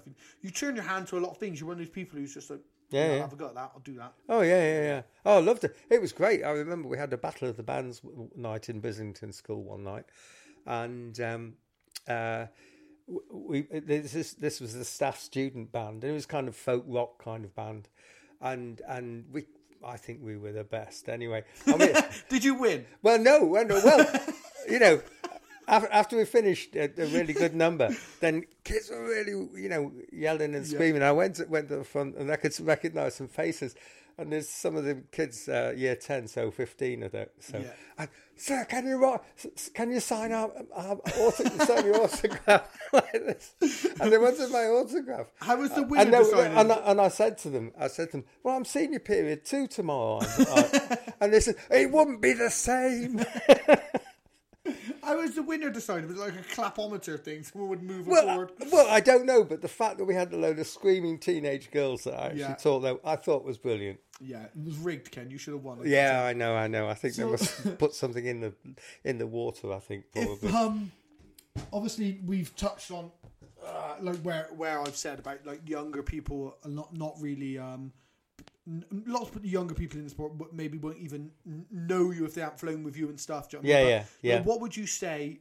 I'd like to know what your advice would be, paragliding wise, I guess, or sports rehabilitation or anything you like. But what your advice would be to younger pilots coming into paragliding, and also then older pilots who are, like their body's a bit more fragile and they're trying to protect themselves or recovering from injury. What advice would you give, like to both sides of that? Well, I mean, one of the things, I've done so many cross countries over the years. I mean, hundreds. Yeah. And one of the things, cross country flying is totally safe.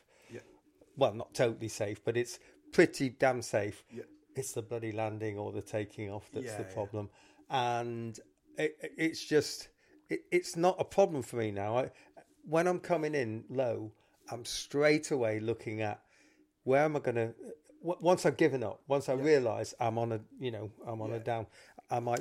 You're not trying to eke it out like, say, someone like myself would. So, like, I'll be trying to get a climb out of a town and taking stuff as low as... And I am not advising people to do this. This is just my stupidity. Don't worry. This is my, I went at 2,000 feet over Milton Keynes. Yeah, which you're not supposed to do. No, but I know, you're positive. Now that you're a bit older, you're thinking about setting up your landing a lot sooner than someone else maybe. No, what I'm saying is if someone is doing their first cross countries, then in that case, it's when you're landing, just get everything set up, make sure of wind direction. Yeah, look at the trees, all that kind of stuff, and look at your exit where you're going to go. And leave yourself loads of space and check for cables. So that kind of stuff is, for me, it's second nature. But would you be more inclined to let conditions are really good? We're not talking about bad weather conditions. Conditions are really good. Everything sort of. Would you be encouraging younger pilots to be like, go, start pushing, start doing something, start making a move now, let's go, let's start enjoying the adventure of it, Well, I mean, if you see someone going up, take off. Yeah. And hopefully be that person that's the one that other people see that makes them take off. And just go. If you bomb at 5K, you bomb at 5K, but just go. I mean, that's not me saying... it's not obviously giving people advice to go and fly in 15-mile-an-hour winds that you're not comfortable in and stuff. Yeah. But it's... You get more comfortable in conditions when you fly more varied conditions, right? There is that. And the more you go XC, the more comfortable you're going to be going XC. Absolutely, I guess that's what you're saying is if we're talking all conditions are good and stuff, just go, be bold, right? Yeah, and keep a bloody good eye around you all the flipping time. Yeah. Because I ran a competition once when I did the BCC and 2 people had mid-air and both died. Wow. So, so that really kind of brings it home to you. Yeah. So, Yeah, but you're definitely on the more the side of adventure. Go out, let's do this. Let's go and fly. Yeah. For me, I mean, it's not like a big full-on adventure anymore because I've done it so many times. Yeah, of course. I just really like doing it, and I like doing well at it. Yeah. As in, if I fly over your head, it's going to be. I've flown over Kirsty's head a couple of times. Yeah. But unfortunately, she's flown over my head or left the hill way before I ever left the hill. Many times. She's done it to all of us, right? She's done it to all of us. She's on here soon. Kirsty's on here soon, so we'll be talking over that with her. But I just obviously the competitive side of it for you. Is it a big part, like the league and stuff? Is it a big part for you? The competitions. It's a waste of time trying to do to race against Enzos on a flipping B+. I've given up with start cylinders now. I thought, why am I bothering? spending all that time getting in the cylinder, waiting around half an hour, going round and round. And then as soon as I I've had times when I've crossed the line, you know, within the top 5. Yeah. And 10 minutes later, they're all they're all in the distance. And I thought, why did I bother? Yeah. So, but competition-wise, like the competitive side of cross-country. Oh yeah. Like the league's a big factor, or would you still be out pushing even if the league wasn't? No. I find the league is a good push thing, and I'm really pleased that they've come out now and they've reinstated B-class glider prizes and also awards. Because one thing did annoy me about the XC League is I had a big stand-up row with most of the people in the XC League individually. But you see up there, basically, there's a whole bundle of awards up there. Yeah. And a lot of them are tat from the mid-'80s. But when you get old, do you know what? It's quite nice to look at those things. Of course, yeah. And, you know, I won an A-class competition in France. Yeah. I finished up 5th in France. I've got the awards up there. Yeah. Yeah, it was in the 80s. But I tell you what, when you're my age, it's a good thing to look back at. Mate, I've got my best newcomer to Avon award. Yeah. And it means a lot to me to have the best newcomer. Exactly. It's like, you know, in the grand scheme of things, that would be quite small. But at the time... Yeah, and it's still a big deal to me. That's because why... I'm like, when I decided to do this, I was the best newcomer at it, you know? Yeah. And like, it's quite nice to look back and have that. Yeah. Well, exactly. I mean, I've got a shelf full of the bloody things. They're all around the house. There's loads of mugs and things and all kinds, you know, because I used to, when I did the BCC, I used to organise all the prizes. And also when I was doing the comps with the Avon Club, I was organising all the prizes. So I decided what the prizes were. Unfortunately, it's far too many beer tankards. But I'm glad the league have done that. I mean, I'm always very defensive of the league because I have a very good relationship with them. I deal with them a lot. I realise how hard their job is. Like, because I speak to John and Gary and those guys quite often because of my role within the club and stuff. I speak to them a lot. Like, I sympathise with them. They're great guys. We talk a lot. And so I'm always very defensive of them. I'm glad they've done it just because I think it'll be more of a push for people to do more XC. Exactly. And I love comp flying. I love going away, and I've done some PWCs and stuff, and I love it. But financially, I just can't do it. I can't commit. I mean, you're talking 8 to 10 grand a year to be a competitive competition pilot. Oh, absolutely. I can't do that. I'm not financially in a place where I could do that, and I'm never going to be because I'm always going to put adventure over earning money. So that's what holds me back. Stuff like wanting to go flying stops me going flying because I don't earn the money because I go flying. But so I'm keen if you're rewarding people on B gliders and stuff for doing really well. Absolutely. Then they're going to try and progress further and they're going to keep wanting to do well. Well, it's just, I don't know. You know, when you get to your dotage like me, then you know, it's nice to have those things going back. And, you know, it's memories and it's all good stuff. Yeah. When I see Nev Armand. You know, we always have a good laugh because, you know, we went to Hungary together in a big van and then came back and did a competition in St. Andre. And we had a load of laughs along the way. And so, you know, that's and that's the kind of memories that it stirs back. Yeah. I mean, that's one of the sides of paragliding that doesn't come across enough, I think. Because when I first saw it, I thought, oh, I'm a fucking cool base jumper skydiver. This is just old men floating around a hill. And... for all intents and purposes, it is. And then, but then once you get involved in the community, it is way older than it should be because it's a really cool community. It's fun. There's loads of adventures. Absolutely. When Idris was back in, that's when our group that we've got now, me, Alex, Kirsty, Joe, Ollie and Lawrence are in now as well. Idris.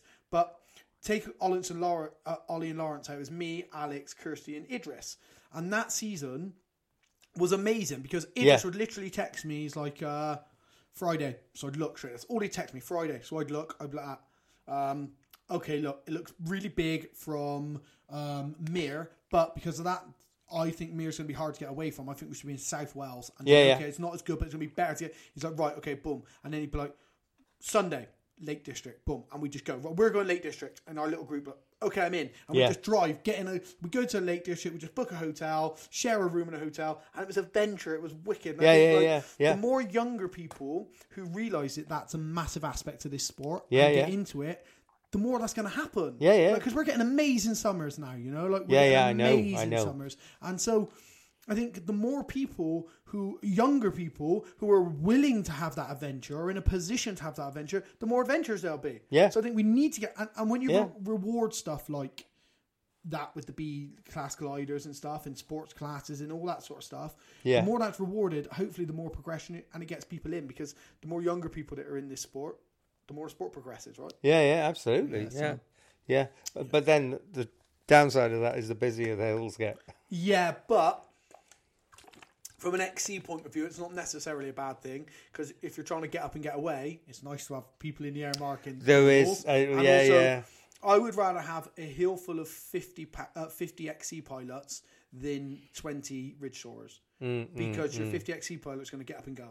Yeah, I know, but your 20 ridge soarers are going to be. Yeah, I know. I always want to be with the first gaggle, because quite often the first gaggle's the only gaggle. Yeah, exactly. Exactly. Often enough, anyway. Yeah. Right. So now we're talking then the older community, the people who maybe want to get into paragliding but they're a bit older, or the people who are a bit older but they're a bit more tentative and stuff. And then, so how would you say you address it, your flying or your drive for flying? How do you handle it with the age, as age crept up on you? Did it make a big difference? And then now with injuries, not massively. I'm not as quick as I used to be, and I never was very good at handling a glider, hang gliders or paragliders, but I do just about do okay. But in terms of other people coming in, I've known a few people come in who are kind of like older. Yeah, well, not older, not my age, but around 50 or so. Late 40s, something like that. And I just say, go to get your training done, and the best way to that is go to Spain. Fly Spain or one of them companies that work over there, because it's difficult to do it in England with the weather. Yeah. And, the windows, obviously, too windy for training doesn't necessarily mean too windy for cross country. Yeah, exactly. So, I mean, that's what I'd advise, for people to do that. And what about the older side of people who are already in the sport, who are maybe not pushing to go XC? They feel like, I'm a bit old, there's a lot of effort, and there's this and there's that. And do you know what? There's that. I mean, Pete Douglas, he's 75. Yeah. And I do remember going cross country from the rifle range, and there was this guy below me, and I'd watched him, and he was getting on a bit. This is going back about 15, 20 years or something like that. And I went cross country, nothing, I just didn't go very far at all. But I saw him the next day on the rifle range, and I said, you didn't go cross country, you pulled out the thermal and landed back. He said, well, yeah, I just thought maybe not. I said, do you mind, could I ask you how old you are? He was 83. Wow. Yeah, exactly, 83. Wow. And he's cawing like a good one. Yeah. And I thought, well, that's okay. Maybe he doesn't want to put up with all the hassle of stuff. Personally, I probably hope I never, grow out of that. I quite like landing and stick my thumb out and somewhere. Yeah, exactly. Well, I'm not in a hurry mostly these days. Which I think, that's a big side of it. Like, if you haven't got to get up for work the next day, and if you're in retirement, then that's a big side of it. But I think maybe from talking to people on the hill who are, I'm going to say, like, towards the older, I don't want to call anybody old or anything like that, towards the older age range of pilots. Yeah. Like, lots of people have said to me, I'd love to do what you do. And because I'm obviously an XC pilot. I don't fly through the winter. I might get my tandem out. I don't fly through the winter. I won't pick my paraglider up now till maybe end of February. Yeah. Don't touch it. I go out when it's XCable. I don't go ridge shore and I go. No. I will be this year if I get back on the glider. Yeah, of course. Because I have Of course. But I've spoken to a lot of people. I'm not going to mention names of these people, but you can tell they've got sort of a want to do it.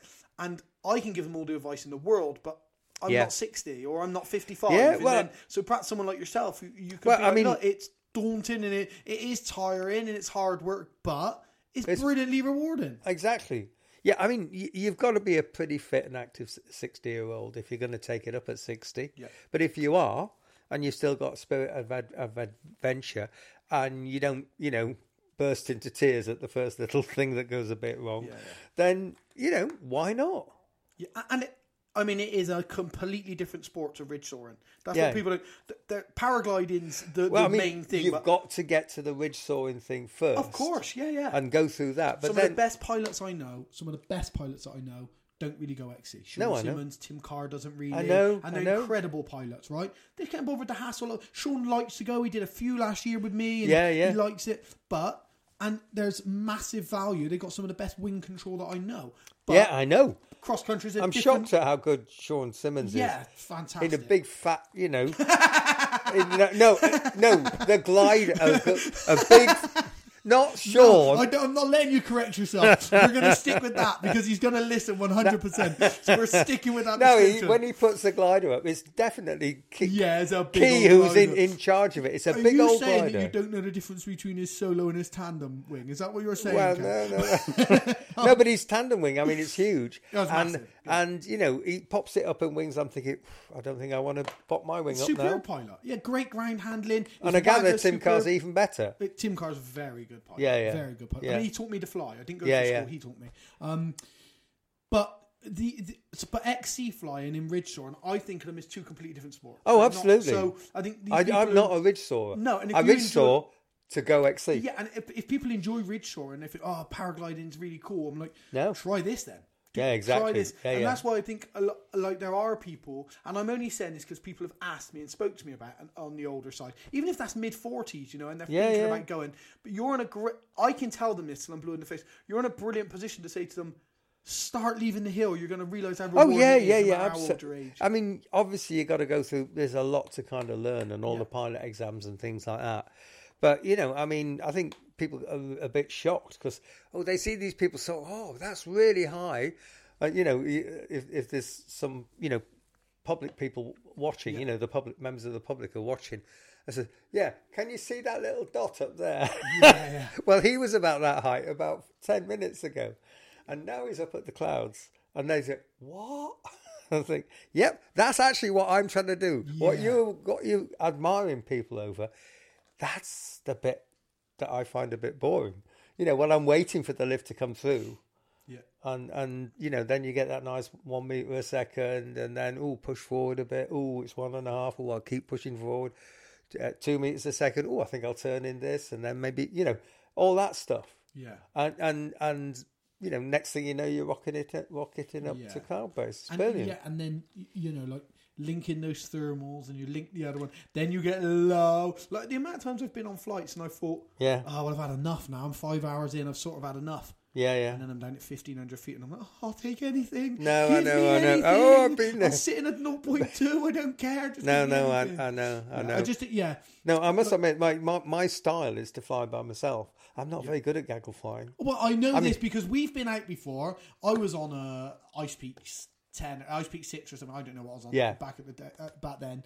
And me, you, I think it was Ian, maybe. Oh, was it Wayne? One of us. We were doing a triangle. Yeah. We're out to a triangle, and you could not let us get in front. If we got above you, even and we took 2 extra turns, you were gone. So I was like, you're meant to be following us. We're on the higher, and then we'd come past you on bar, and then you're like, no, fuck you leave 200 foot below us just to be out in front. Yeah. You're one of those people. No, I just think, I kind of think flying in a gaggle is cheating a bit. Yeah. And I just think it's my job to, look at the clouds, look at the ground, look at any other clues that there is around, any smoke being drawn together or whatever, all the classic things.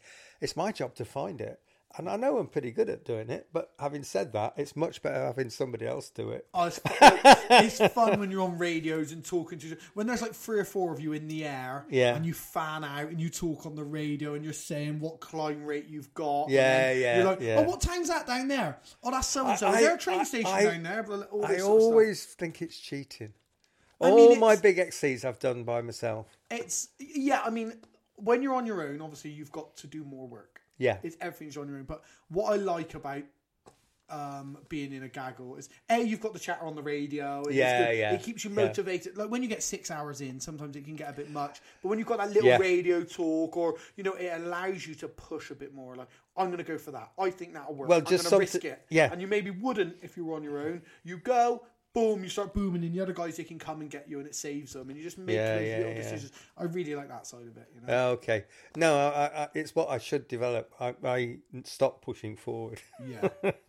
I know it's put me on the ground a lot of times. But it's a fun way to fly. Well, it is. And you got to do what you enjoy. Because Wayne used to do that, and everyone... Wayne was brilliant to fly with. Yeah. But also, I would watch him all the time, and I'd think, oh, that's too stressful for me. Yeah, yeah. Like pushing forward, low, go, low. I'm like, that's too stressful for me. Yeah, like, that's not. You know, I want to get high, stay high, go. Oh yeah, me too. That's me. Like, I definitely once we get high, I will be leading out first. Yeah, without doubt, I can vouch for that. So, mate, as we're getting towards the end, I just want to check up on your. What's the prognosis? How long are you out for? When you're looking to be back? And how hopefully next season. And if there's any winter flying, my shoulder's repairing really well. Yeah. So I'm hoping to be able to get out and do some ground handling. Are you seeing physio or anything for your shoulder? Yeah. I had a session this morning. Yeah, and it's 3 to 6 months from the operation. I'm 7 weeks out. So I seem to be recovering quite quickly because I'm doing lots of extra stuff, and the guy said that's okay, and so hopefully I'll be able to fly shortly if there's any nice benign northwesterly winds at 12 mile an hour. Maybe no thermals, but I'll just go out and reach soar just for the hell of yeah. I mean, there's going to be people who are going to help you take off and land. Oh God, anyway, I will be a beginner. And bringing it, I will be a beginner. And also, even if you're not, like, don't push it. Like, your shoulder's back. Like, the last thing you want to do is think, I can handle this wing, and then your shoulder goes. So I mean, set yourself back. But mate, let me have a look at your rehab program that your physio sends, and if we can add anything in there that I think is specific for us. Yeah, we'll have like specific for paragliding. Well, I mean, it's kind of lift my hands up. It really is. That's the key thing. I mean, it's such a common injury for us. Yeah, and one of my guys has just had surgery now, 19 years old, on exactly the same thing. Yeah. He's just had surgery on his, so he's out now for. He's just starting to come back and just do light drills. He's been out for about 7 weeks now. So it'll be another 4 or 5 before he's doing anything else. Yeah. But if I can help, mate, we will do. But other than that, it's been a pleasure talking to you. It was good, fun, as I knew it would be. I knew you'd be full of stories, mate. And so bullshit, most people call it. No, it was a pleasure. Thank you very much, Ken. Cheers then. Right, hang on.